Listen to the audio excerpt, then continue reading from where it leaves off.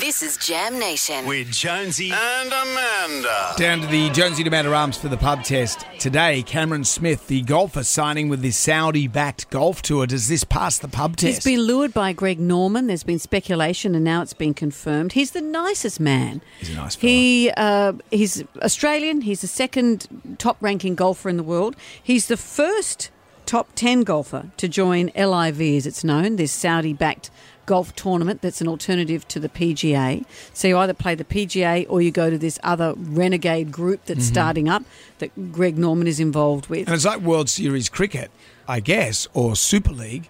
But having said that, the Saudis have had some human rights issues at the moment. Very much so.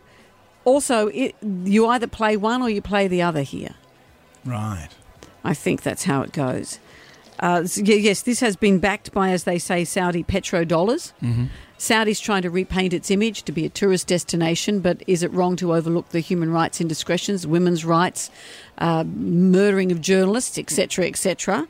But he's been offered $140 million, pretty much for a 3-year deal. So what would you do? He's 29 years old.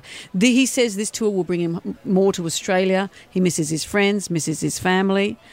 So what do you think? Cameron Smith signing with Saudi-backed golf tour, does it pass the pub test? Yeah, mate, it passed the pub test. Look, he's definitely going to make a lot more money over there than he is going to make on the PGA when you look at their prizes, and you can't really blame the young fella. What about the older guys as well? The older guys that don't have much left in their career, how the hell are they going to turn down $140 million when they can be lucky to win a couple of $100,000? It does pass the pub test. Saudi money covers about a quarter of the US foreign debt, so I don't like these people getting on their level and talking about how he's taking Saudi money. On top of that, the European PGA already play 2 tournaments in Saudi Arabia, so it's good for them and not good for Cameron. Oh, yeah, whatever. I mean, Australian sports people don't have a great reputation of being respectful towards women, so whether he's in Australia or Saudi doesn't really matter, does it?